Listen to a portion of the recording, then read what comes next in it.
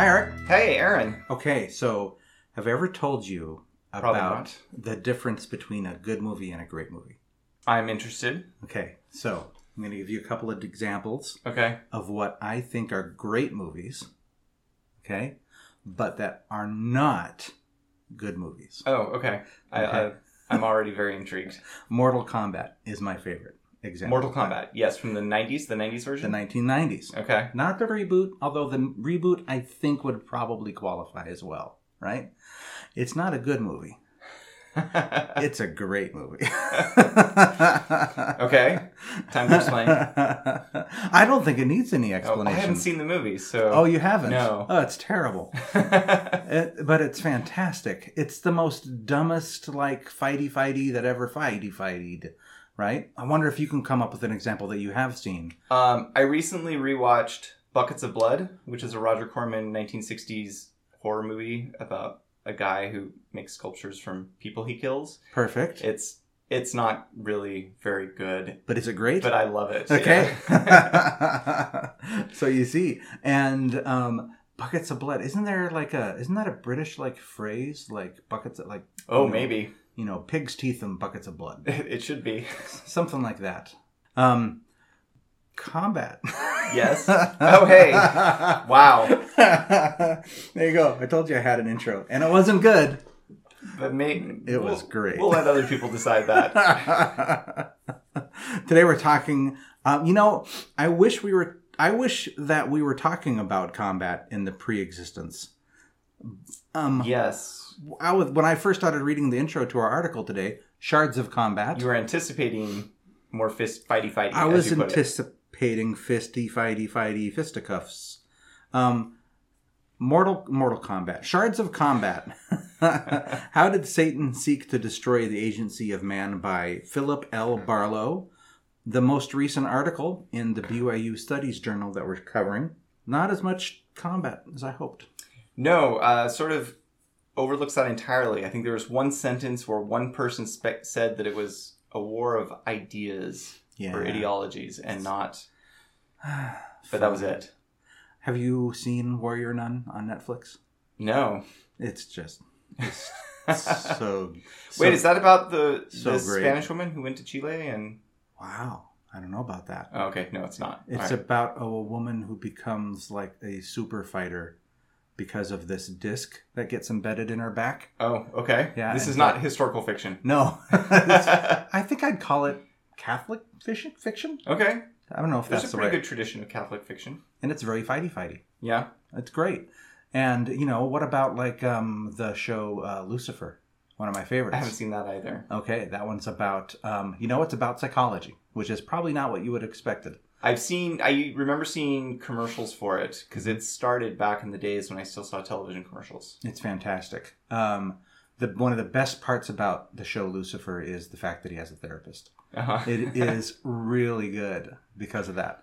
And yeah, I mean, the whole idea of combat between angels and devils, it's a nice tradition. It's a good tradition, yeah. And I think it derives from some of these books that are cited right at the beginning, right? Yeah. Here we go. Gods, angels, or other celestial beings rebelled against their superiors or engaged in a cosmic conflict, right? Which is, so we've got all these allusions to this in Babylon, Egypt, Israel, Persia, Greece, Rome. Yes. Homer, Virgil. Yes. Other like Sufi. All the way up to Milton. Which is Muslim, Iblis rebellion against Allah, right? Yeah. It's kind of this big tradition, and it goes all the way through one of your favorite books that you've mentioned before, Paradise Lost. It seems unfair to call it a favorite of mine, but I do like talking about it. Okay. So I have to confess, I don't think I've ever read Paradise Lost. Find me a living English speaker who's read all of Paradise Lost. Can you just tell me about it a little bit? Sure. It is essentially the plan of salvation. There is a war in heaven. Satan wants to, Lucifer, I suppose, the son of the morning. Mm-hmm. He wants to take over heaven. He gets cast out with all his devils. There's a fun scene in hell where all the demons are described.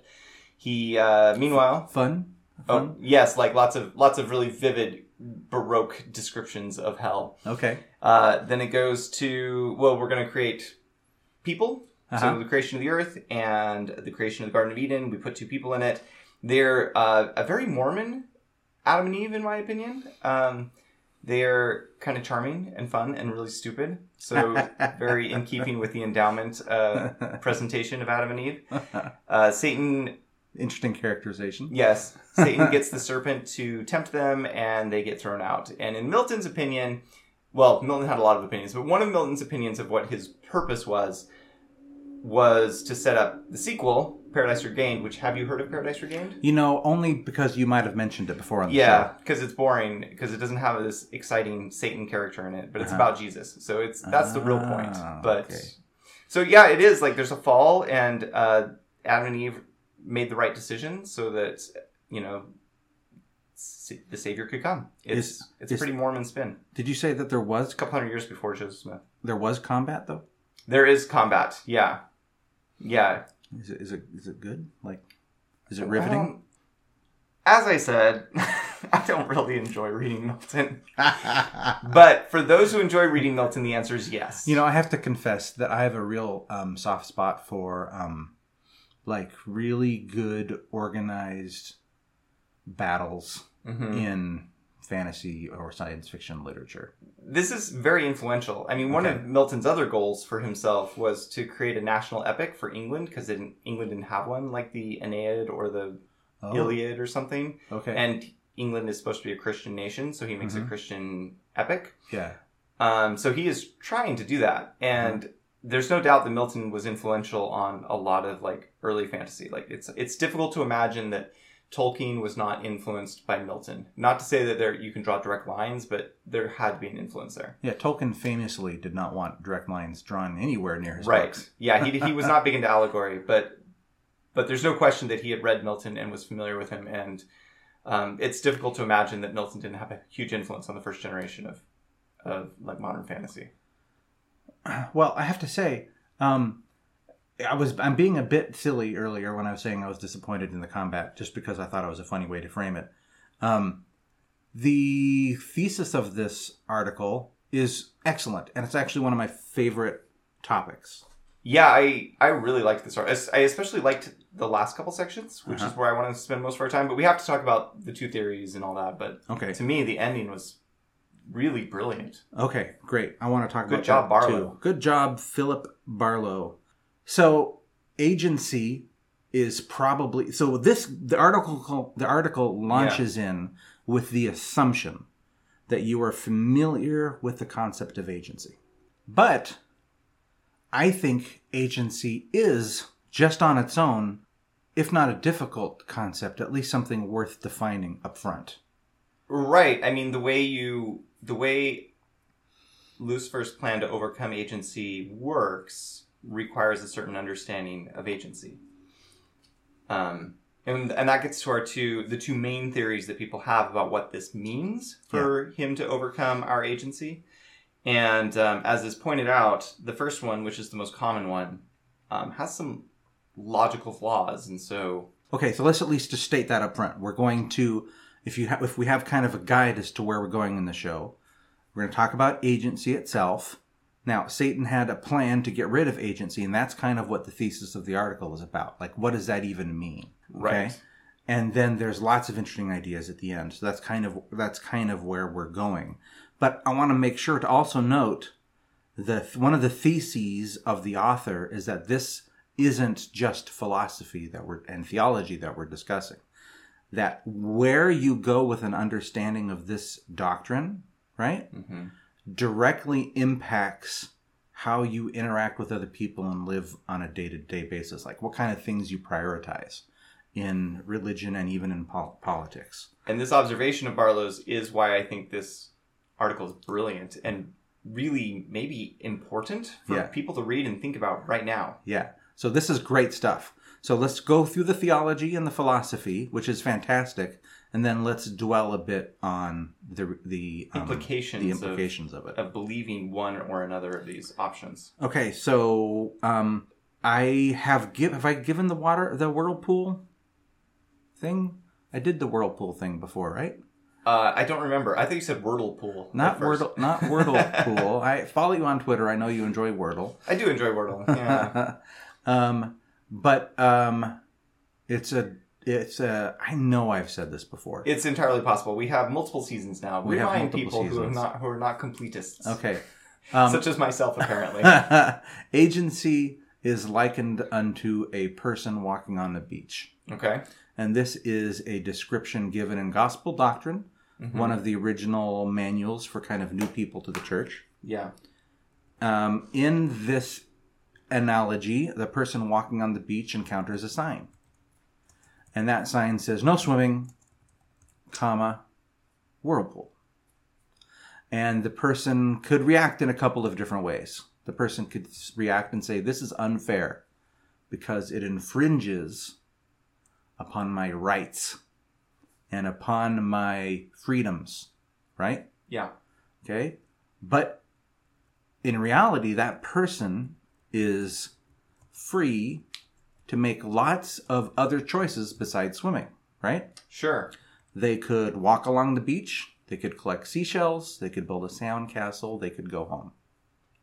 But they're also free to exercise their agency to choose and ignore the sign.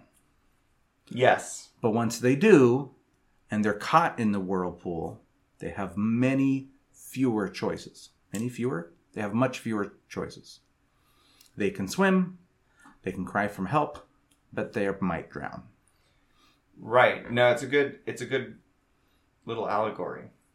And what it is it's trying to describe that agency is the power to choose your own destiny. And then freedoms and captivity are consequences of those choices. Right. And this comes down to the two theories. Like, was Satan interested in removing our choices, or was he interested in removing the effects of our choices? The consequences themselves. Right.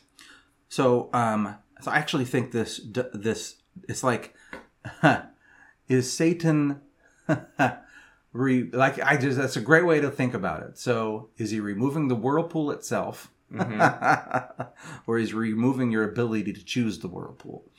Yes.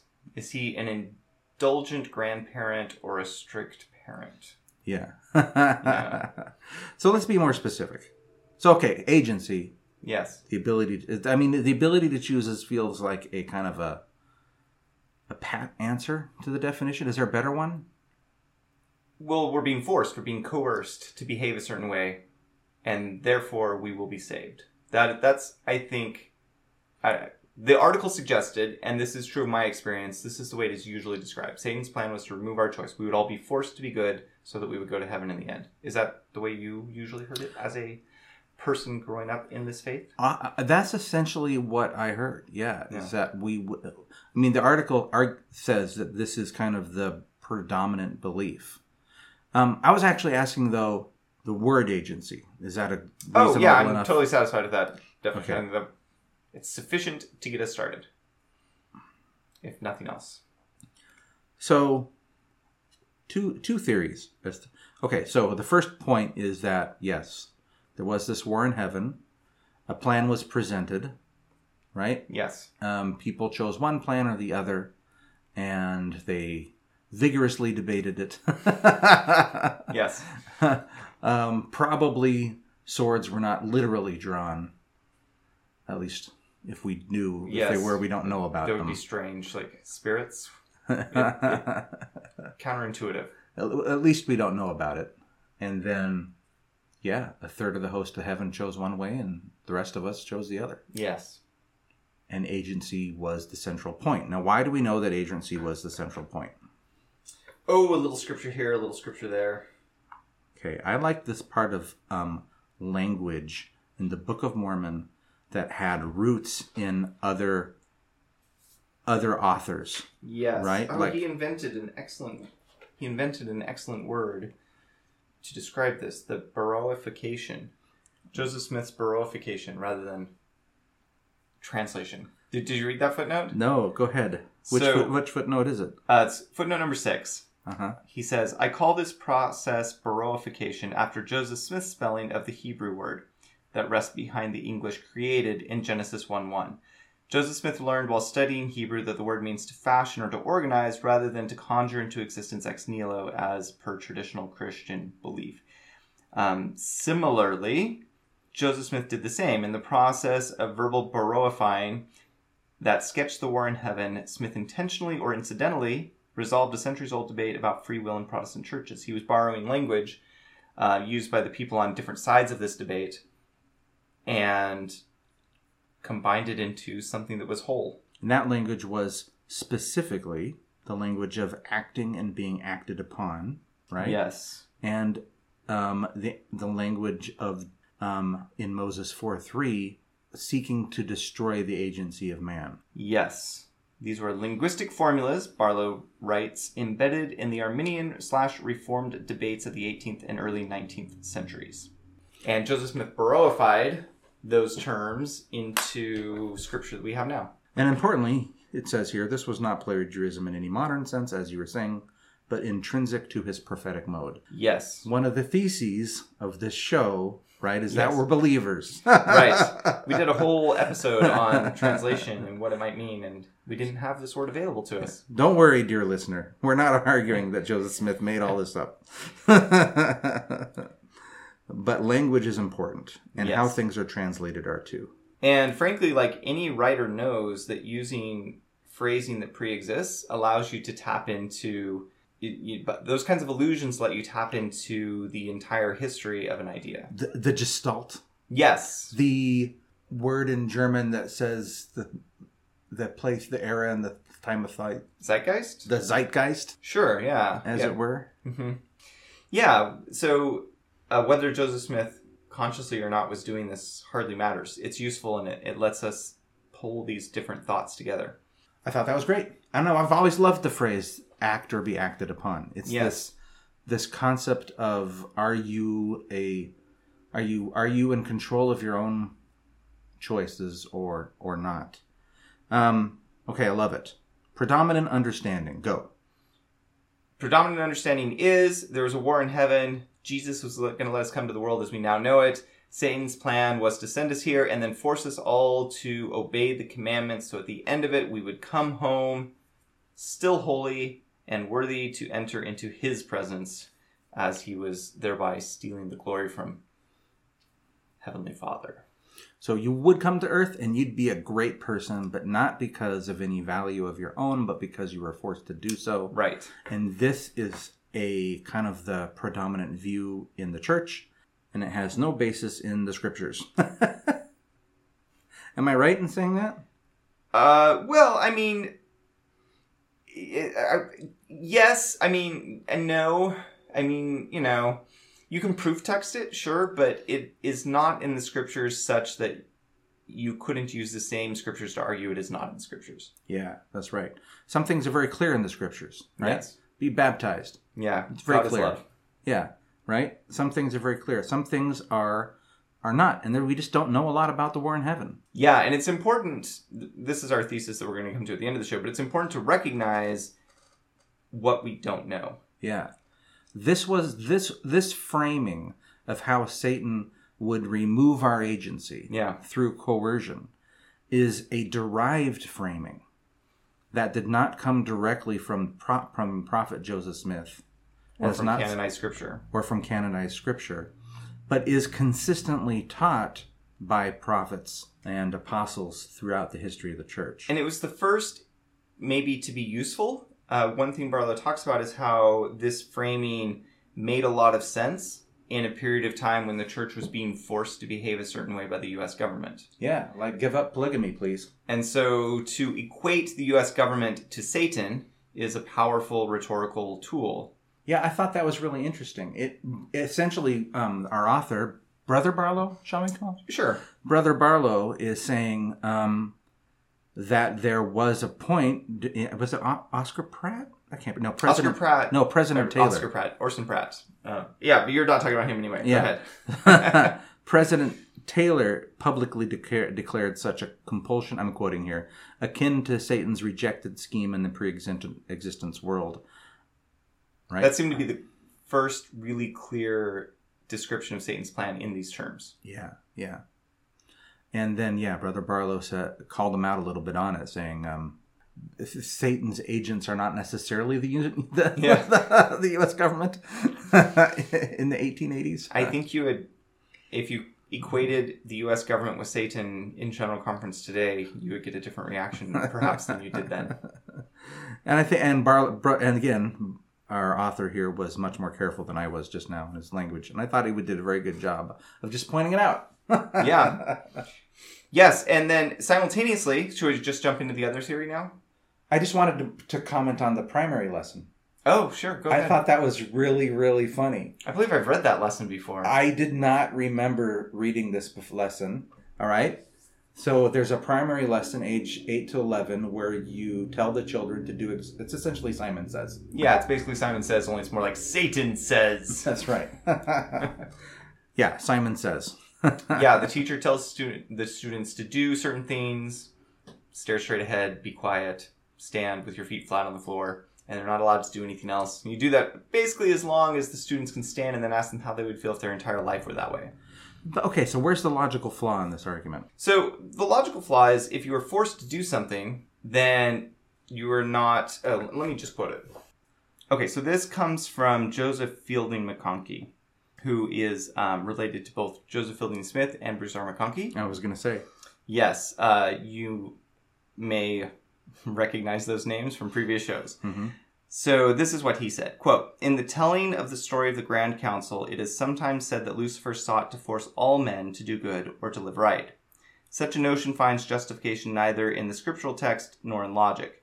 The only text that bears on the matter quotes Satan saying, 'Behold, here am I, send me, I will be thy son, I will redeem all mankind, that one soul shall not be lost, and surely I will do it, therefore give me thine honor.' In that expression, we find Lucifer promising to redeem or save all mankind, but there is no mention of any need to have them live in any particular way. Indeed, if people are forced to do something, the very fact that they have been forced to do it robs the action of any meaning. What meaning could there be in an expression of love given under duress? What meaning is there in the re-election of a tyrant when he runs unopposed on a ballot that has no place for a negative vote and everyone of voting age is forced to vote? What purpose would be served in making a covenant to live a particular standard when there was no choice to do otherwise?" In other words, what's the point of Earth life? Well, I mean, and then earlier he argues that this is why God rejected the plan. Yes, that it just wouldn't work. That it would yield conformity rather than goodness, is what the quote was up above. Yes. And I'm not sure that I buy that as a logical framing, right? Because it sounds like... Which side of the argument do you Well, it just sounds a bit like a tautology, right? It's bad because it's bad, right?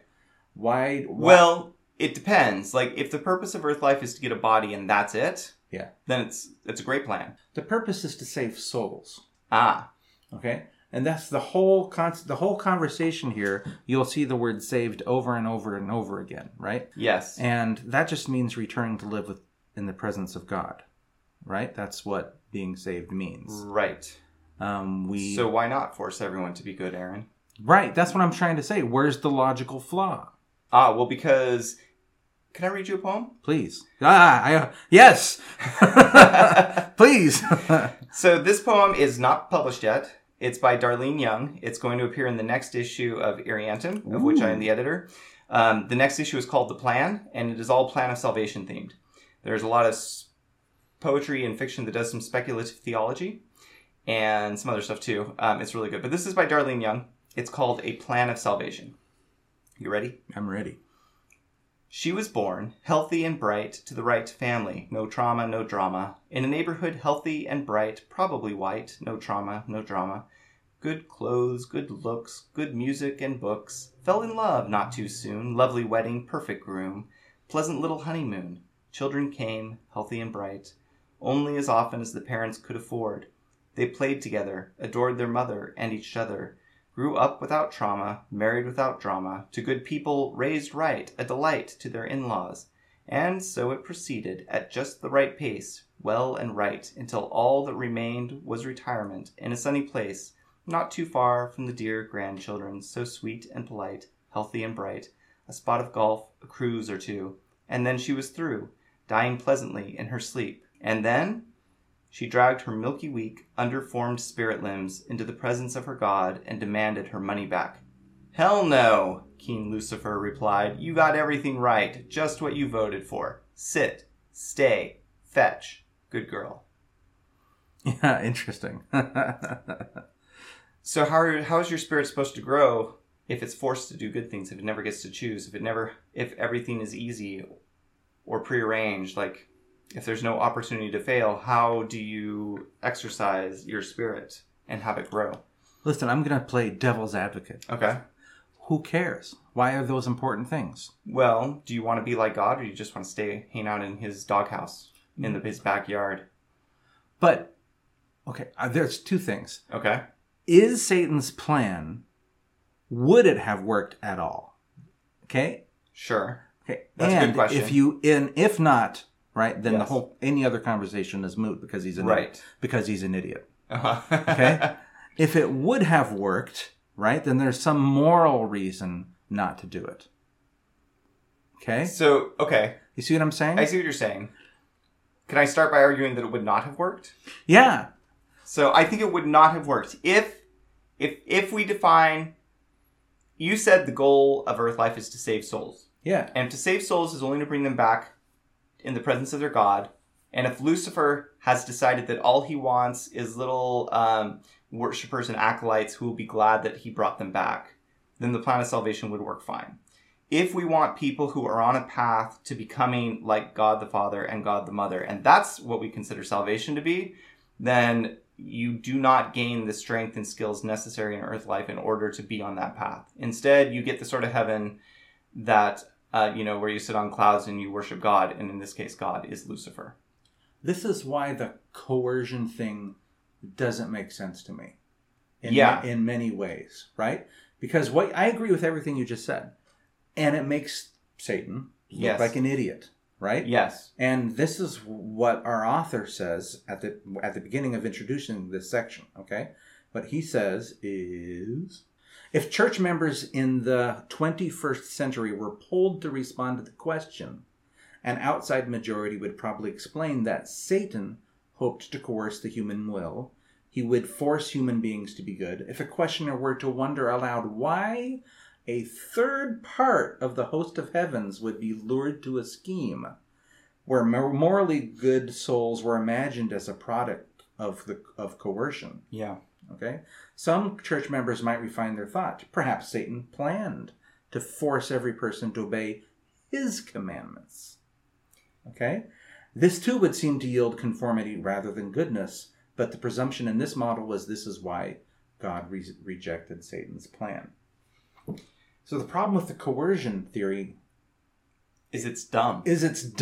Yeah, and once I realized, I don't have a clear memory of realizing it was dumb, but I think it was because the second most common theory was suggested to me, and I realized it made 1,000 times more sense in terms of how attractive it is. Okay.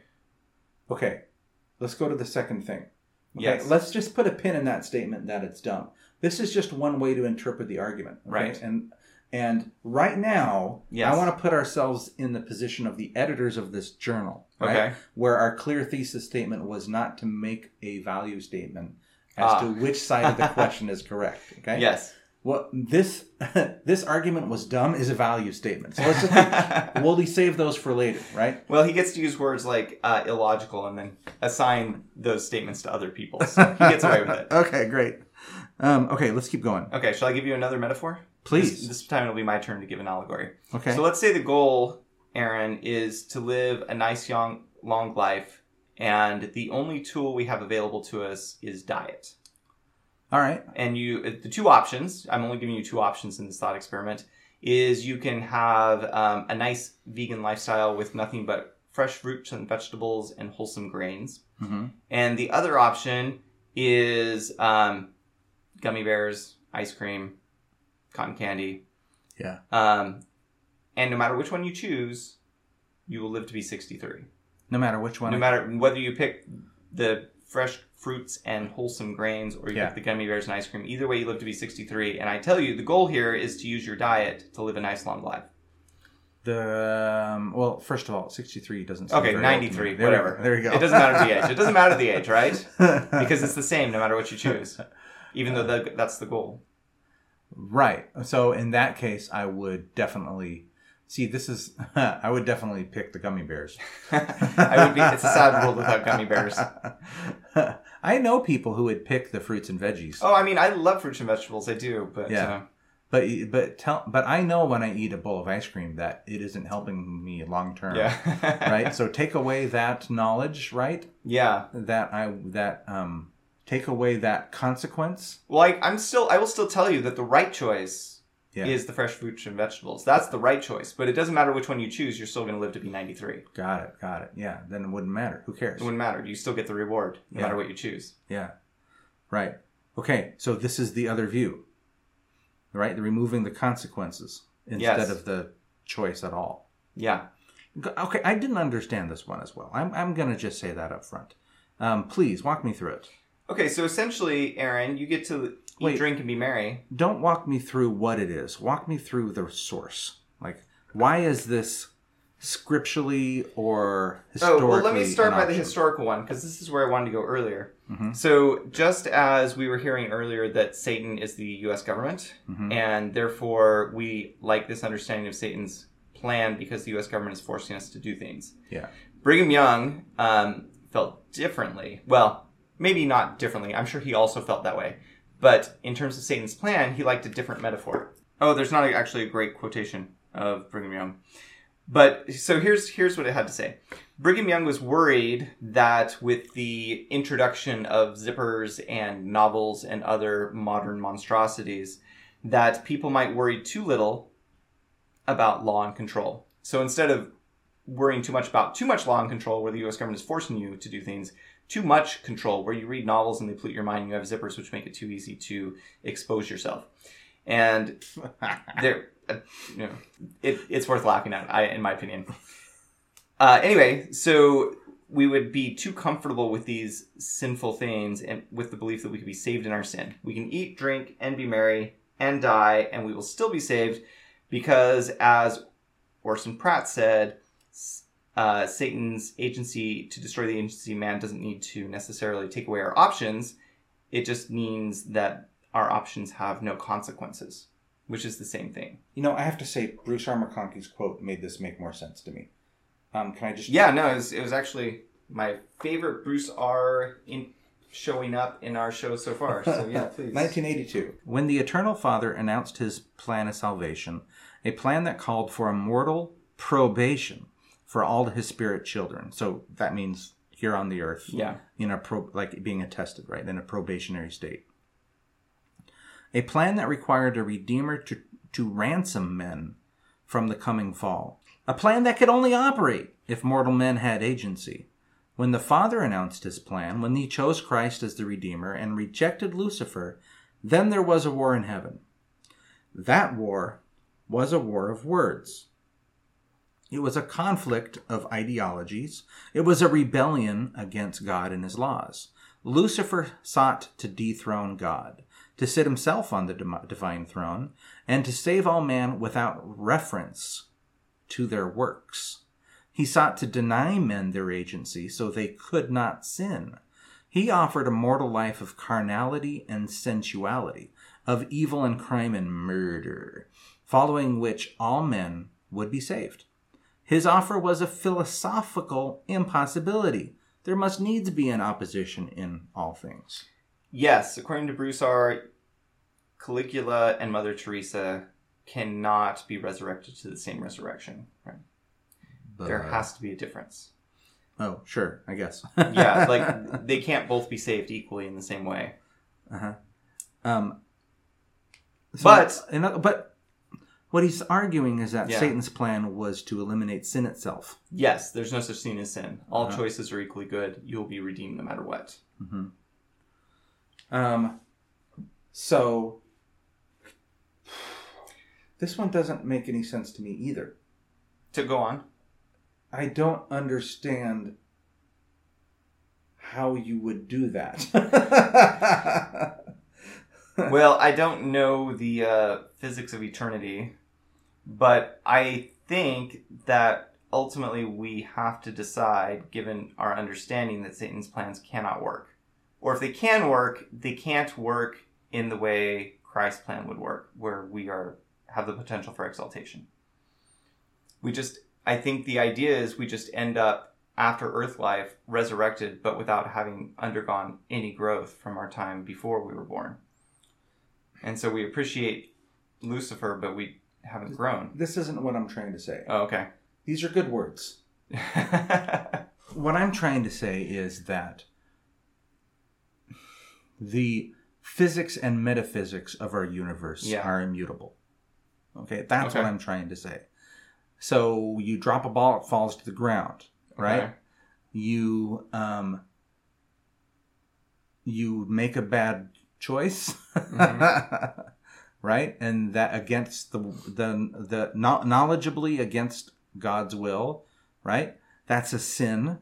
Okay. And that keeps you from God. Yes. It needs to be repented of, atoned for, paid for. But remember, with Satan's plan, we're not going back to our Heavenly Father. We're only... Satan gains the glory and takes the throne. We only go back to him. Is that like the thing I'm missing here? Maybe. Are you telling me that Satan's plan removes God entirely? That's one of the clearest things that comes from the few scriptures available to us. And thinking about it that way makes his plan seem like it could make any sense at all. I mean, it just feels just as speculative as these ideas to begin with. Oh, I agree. Yeah. I do agree, but I do think that, I mean, the idea that Satan tried to take God's throne is one of the few statements you can get from scriptures when it comes to the war in heaven. That makes sense, okay? But of the two things that we've talked about, coercion, which wouldn't work, because you just can't have eternal progression without progression. Sure. Right? And this one where you remove sin, right? Which seems to be a metaphysical reality. Yeah. Both of them just seem dumb. Okay? Here's what I mean by dumb. They don't seem possible within the stated metaphysics of this theology. Well, that's what God would want you to believe, Aaron. Well, fair enough. Who are you going to believe, God or Satan? Come on, man. I don't know. What I'm trying to understand is that why either of these are philosophies. I mean, yes, they both give us like something to rally against, right? Both I'm anti-coercion and I'm pro-responsibility. These are both good things to teach children, to teach ourselves, right? They're good ways to understand why what Satan wanted was wrong. Right? And not wrong in terms of right or wrong in terms of like, I'm looking at an Cthulhu monstrosity and it seems like it breaks the laws of physics. Yeah. Wrong. Right? It's like eldritch wrong. Yeah. So, okay. Let's leave that aside for a second. Sure. Because ultimately we can't solve that problem. We don't have the scriptural or prophetic information necessary to know for sure what happened before we were born. So let's segue perhaps to what both of these theories tell us, or how, let me rephrase, what each of these theories suggests about the world we live in now. So we've already talked about how the coercion theory leads us to be afraid of coercion. And we have talked a little bit about how no matter what you do, you'll be saved theory affects the way we think about the choices we make in this life. So which of those is a greater risk to our salvation? Believing that the great threat is being forced to do things, or believing that the greater threat is failing to recognize that actions do have consequences? I just want to note that I just want to complain again.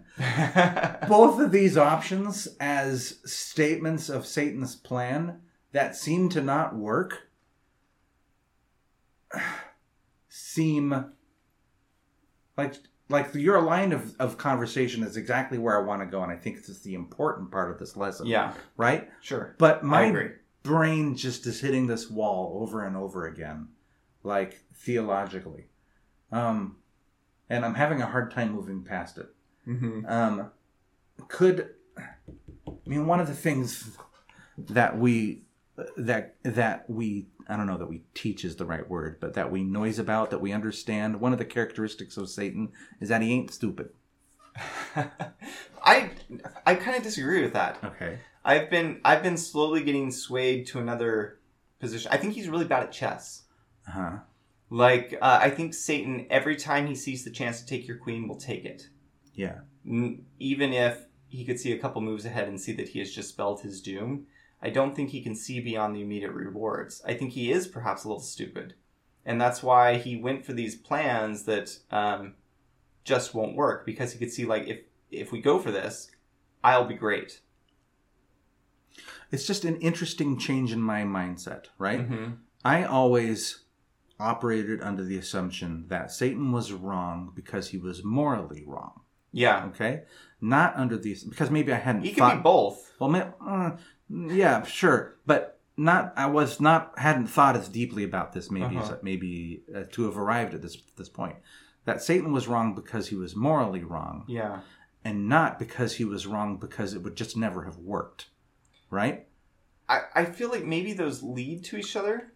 Because if we're trying to set up a moral universe where morality, like, if morality is governed by laws, then something that is morally wrong will not work. All right, fair enough, but that did seem a bit tautological. Sure. I mean, some things are tautological, ultimately. Like, these are our basic assumptions, right? Yeah, I mean, we did have our cold open episode 4 years ago. Mm-hmm. We talked about geometry, right? And what are some of the axioms that we build upon, right? And Axiom was the Wordle. 2 days ago. Was the Wordle 2 days ago. Spoilers. For those of you listening in the past. Yeah, I mean, there are some axioms, and one is morality, one is God's love. You know, these are things that we're not going to debate, right? And I think one of them might be that a moral universe has moral laws, and breaking those laws means things just don't work. Mm-hmm. Okay, that's interesting. Before you jump, though, is there anything in this other options thing that you want to call out before you go to implications? Actually, I think that the other options and implications are inseparable. Okay. And honestly, it's really pushing the bounds of fair use, but I have nothing against just reading both of these sections in their entirety. Oh, like just aloud? Yeah, because I just think they're that wonderful. All right. Well, I know you're the one who usually reads long quotations, but I'm a big fan of these two sections. And they're not that long. Okay.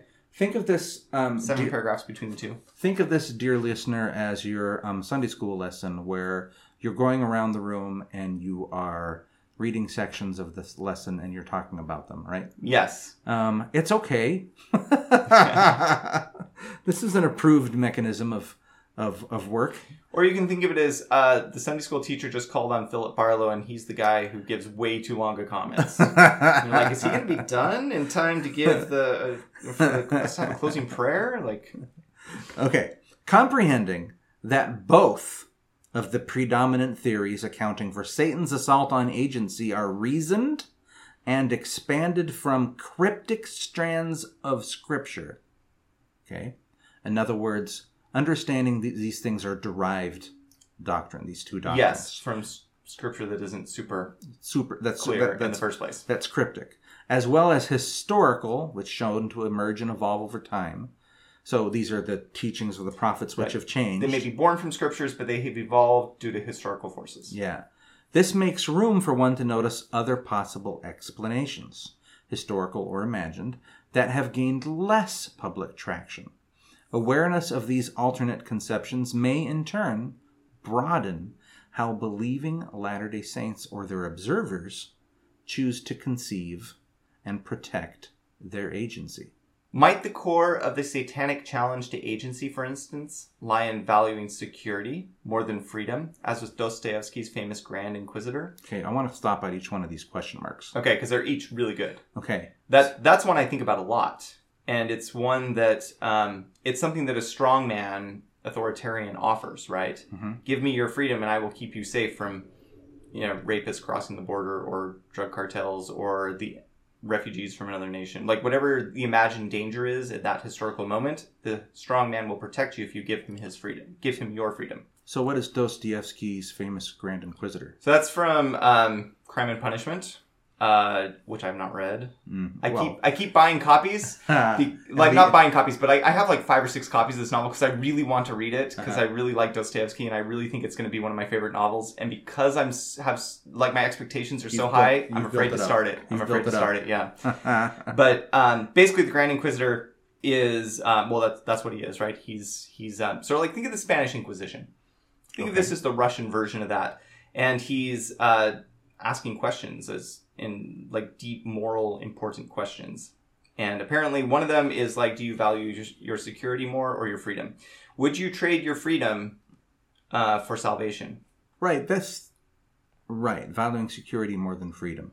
So this is kind of like the coercion thing, but it's different because it's just kind of seeding choices without really realizing it. It's also worth pointing out that all of these theories have a divine as well as a demonic spin. So coercion is kind of like obeying the commandments, right? Yeah. And it's the whirlpool of the conversation. Yeah, and being saved no matter what our sins is kind of like grace. Mm-hmm. And in this case, valuing security more than freedom, sacrificing your freedom for security is kind of like how's the primary song go? Or no, not the primary song. It's the Christina Rossetti poem, but it's like a popular Christmas song. Like, what can I give him? Give him my heart. Like this idea that we have nothing to give God but our agency, and so let's give him our agency for salvation. Like this is, I've heard that a lot. Not my will, but thy will be done. Yeah, exactly. So there's always like a divine version of each of these demonic options, and navigating. We've talked about paradox a lot, but navigating this paradox, whichever one of these accounts you find most persuasive doesn't even matter. Like they're all useful in terms of navigating like what is of value here and what is not of value. And because I have come out as kind of a universalist on this show, but I would not want to be accused of believing Satan's plan, like the second version of Satan's plan, wherein everybody gets saved no matter what. I think it has to be more complicated than that. Because that is, like as you said, a demonic form of universalism. Is this second theory? Yes. Yeah. Exactly. Okay. Remind me at the end of the show to talk about the cube. Okay. Oh, okay. Cube. The cube. I will work on remembering that. Okay. All right. Next question, Aaron. Okay. Or might the challenge be grounded in fear, ignorance, deceit, or manipulation more than in force? So here, why is it citing Moses 4:4? I meant to look that up before we started talking. Why don't we just Google it? Search Google for Moses 4:4. I'll get there first. Nope. Got it. And simultaneously. And he became Satan, yea, even the devil, the father of all lies, to deceive and blind men, and to lead them captive to his will, even as many as would not hearken unto my voice. So there's the captivity point about the world, using the whirlpool analogy. You're captive to the whirlpool because you made a choice. Right? Yeah. So lies, deceit, right? This is a limit of agency, which is the ignorance. Sure. If there is no whirlpool, that sign will still keep me out of the water. And you could kind of argue that there's a lot of this have happened in the past with apostasy and with propaganda and things like that. All of these things remove agency because they take away the knowledge of the choice as a possibility. Yeah, I think true agency requires good information. Mm-hmm. And fear, ignorance, deceit, manipulation, those things prevent us from having good information. Yeah, the truth will set you free. Yeah. Eric, returning to Brother Barlow. Okay. Might such deceit take the form not only of delusion about responsibility, but of confusion over sheer facts? A profound problem reflected in the modern world's discounting of a free, independent, and competent press, for example, and of professional expertise generally. What better way has history taught us to control the actions of men and women than to limit the information available to them so that the need to choose never enters their minds, or, in the event that it does, proceeds as to obscure all but the desired options? That last sentence, by the way, Barlow is quoting Gerald R. Izatt, who was published in Dialogue back in 1994. So I think this is where I think I was enjoying the article before this, and the last paragraph and a half were exciting me. But this part that I just read really excited me because I realized that, in a way, we're missing an opportunity by not spending more time considering what exactly Satan's plan was. Because just like John Taylor saw Satan's plan in the U.S. government and Brigham Young saw it in zippers, we can see it in a lot of the issues we have today. Whether that's... well, he's going to go on and give us some more examples in the next paragraph, but the way that one of the best ways to prevent people from getting good information in 2022 is to give them so much information of every kind that they can't find what's relevant or important. And that is, I don't know exactly how that translates into Satan may have proposed this, but it is another way of removing agency through manipulating our access to information that is useful and good. I mean, in some ways, it is, and I want to be careful when I say this, which sounds like I'm going to be more inflammatory than I'm going to be. The auto scroll, the infinite scroll. Yes, Infinite scroll is one of the biggest and most nefarious, I think, inventions recently. And forgive me for my editorializing there. No, I totally agree. And on social media specifically. Part of what makes it so terrible is that we like it. We love it. Yeah. Yeah. Just scroll down a little bit more. Just a little bit more. Just a little bit more. Next paragraph is yours. Might well-meaning people in either secular or religious contexts be complicit in eroding agency when their efforts towards coordination devolve into micromanagement and censorship? Or when a culture... Oh, there's a question mark there. We should stop. There is. And I love this one too, right? Once again, something that is good, coordinating, can turn into removing people's small choices or their access to information. Micromanagement and censorship. Mm-hmm. A good goal can result in a negative consequence, a demonic consequence. I mean, you can argue that censorship erodes agency, right? Absolutely, it does. You could also argue that hate speech is bad. Yes, both these things can be true simultaneously. Yeah. And as a culture, that's one of the things we have to figure out how to navigate. It kind of feels a bit like the divine and demonic argument. It is, all over again. Information removal it can be good or bad. I mean, there are lots of people that would argue that any censorship at all, of any form, I used to believe that, is bad. And then those people now have to go moderate a forum will find that that's not true. Yeah. And especially when it comes to people who are young, right? Not at the age of accountability or still growing up. And one of the things that I find most irritating is when people try to ban books and prevent children from reading things. But on the other hand, that's the time when it makes the most sense also. It's really hard. Next comment. Or when a culture spawns gratuitous complexity and an ongoing multiplication of rules and laws rather than, as Joseph Smith preferred, a people who govern themselves after embracing correct principles. One of the things I love about these paragraphs is just when you think that this is promoting an American liberal standpoint, we get this American libertarian standpoint. Yeah, small government. Yes. And honestly, it's very persuasive. Mm-hmm. Yeah. All these things are good. Oh, did you hear? California, we just passed a law. It's no longer illegal to jaywalk. Oh. You can use your own judgment and your application of correct principles. Why don't you go? Might the satanic reach to destroy agency have included a design to preempt full evolutionary development of life on Earth, thereby purchasing freedom from higher order suffering, deliberate evil, and existential angst, at the expense of constricting to pre-human levels the dimensions of intelligence, self-consciousness, reason, imagination, agency, and growth? This one was wild. Yes. What if it all been stuck in Australopithecus bodies? Yeah. That's a good way to not have agency, is just to take the brain just a few steps back. Yeah. What a fascinating idea. It's a good idea, and I'm glad that it was included. Also, the plan of salvation goes a lot faster, right? If we'd all just been in bacteria, this could have been done billions of years ago. All right. Or might Lucifer have agitated for a world where the, quote, veil, quote, over human consciousness and memory to which Joseph Smith alluded was rendered indefinitely transparent. So here he's referring to the fact that we don't remember our premortal lives. Yeah. Right? What if we did? What if we did? It would change our motivations. It would change our motivations. It's like it would validate faith because you would not be able to have faith. Yeah, there would be no such thing. Because you would only have knowledge. Yeah, he has a nice little metaphor here.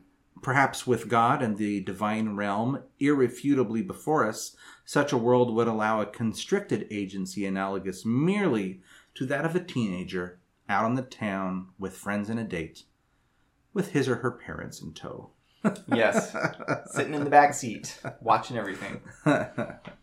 These are all interesting ways to understand agency because they are real. Right, and they make us realize that some of the threats... Except for the evolution one. Yeah, we can't really go back to that. Okay, go ahead. But yeah, it makes us realize, like, if we're only worried about the coercion, then that limits the kind of threats to our agency that we're worried about. Reducing the breadth of the war in heaven's potential metaphorical meanings means that we worry about fewer kinds of removals of agency.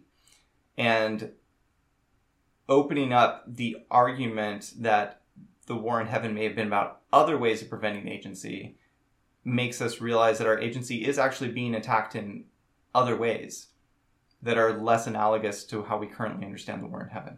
And maybe we'd be more worried about it then. Implications.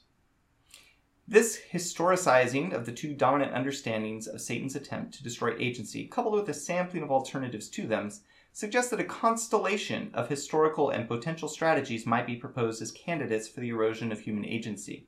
This matters because the ways in which believers conceive the mode of satanic opposition dictate the threats they envision for purposes of defense and prevention. The popular Latter-day Saint deductive models of Satan's pre-existent plan often lack historical context.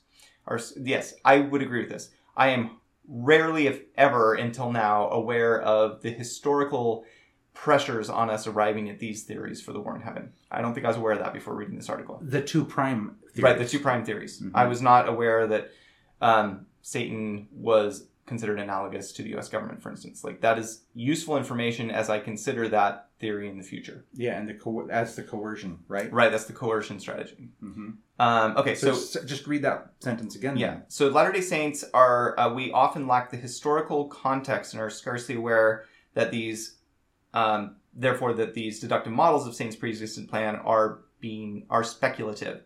And this lack of awareness may bring unintended consequences. This is particularly true of the overwhelming focus on perceived coercion that intensified in Western countries and among church members during the Second World War and the anti-communist rage that followed. Wow. Yeah. Okay.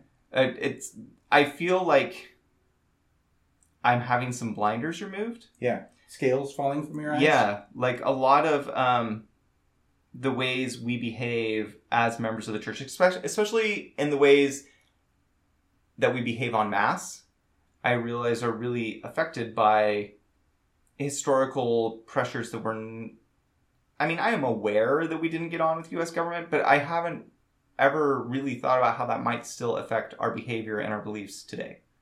Coercion is bad because it's Satan's plan? Yes. Echoes. Yes, for sure. Through the church. And not that I'm now coming out pro-coercion or like love the, Soviet Russia or something. That's not the point. But the point is that we were worried about specific threats as opposed to all the threats because of this narrow focus. Let's go ahead and finish it off, and then we will maybe we can talk about it. Yeah. In the 21st century, this legacy has evolved, prompting some citizen saints, especially in the American West, to equate communism with evil, to equate evil communism with socialism, and to construe any governmental initiative for the public good as socialism. Therefore, as coercive, we just say satanic. So any public good as socialism, therefore coercive, therefore satanic. Anything, because communism engaged in coercion, it was satanic. Mm-hmm. And therefore, and because communism is supposed to be a kind of socialism, therefore socialism is satanic. And because any government program that intends to help people is socialism, any government program intended to help people is therefore satanic. Many American church members selectively retain this mindset, even as they cash their Social Security checks or send their children to public schools. Such an elegant burn. I know. Resistance to some forms of compulsion may be reasonable, necessary, and even noble in certain circumstances.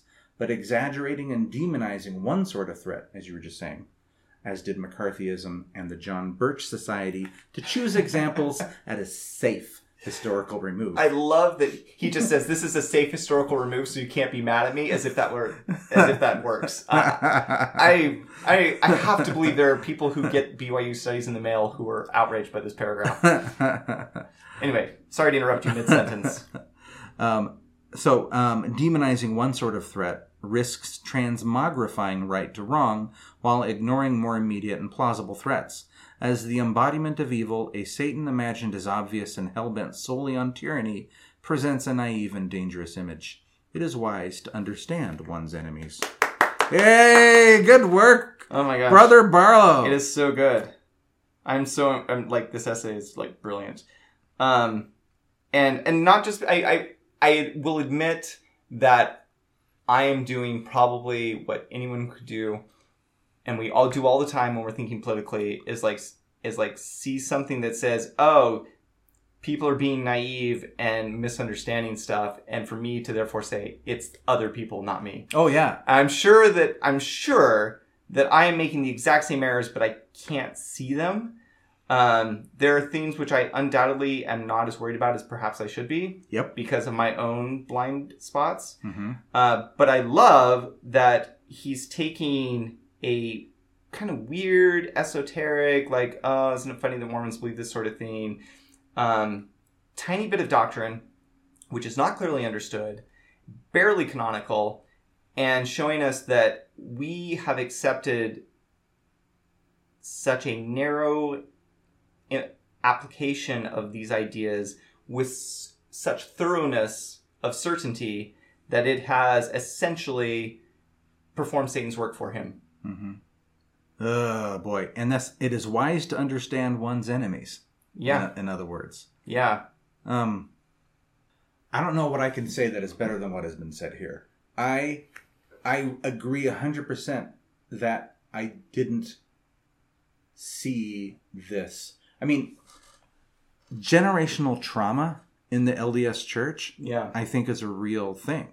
Okay? Oh, it is. I think for sure it is, especially in America, right? And this idea of, persecution in the old times, and I mean, maybe even talking about it here is perpetuating it a bit, but there's a difference between history and therapy. But yeah, I mean, these things that happen to us and how they've kind of changed our doctrine in this kind of way, right? That's really interesting. Yeah, it's fascinating. What a great article. When we started this, Open Questions in Latter-day Saint Theology is the subtitle of this issue of BYU Studies. Mm-hmm. And I assumed we would largely be getting fun bits of trivia to talk about. Yeah. I didn't really anticipate that we would end up being forced to reckon with our own failures to live righteously because of trivia. And I really feel called to repentance by this essay. Not that I feel that I'm doing terrible at it. I feel like I try hard to be aware of these things, but I feel that I now have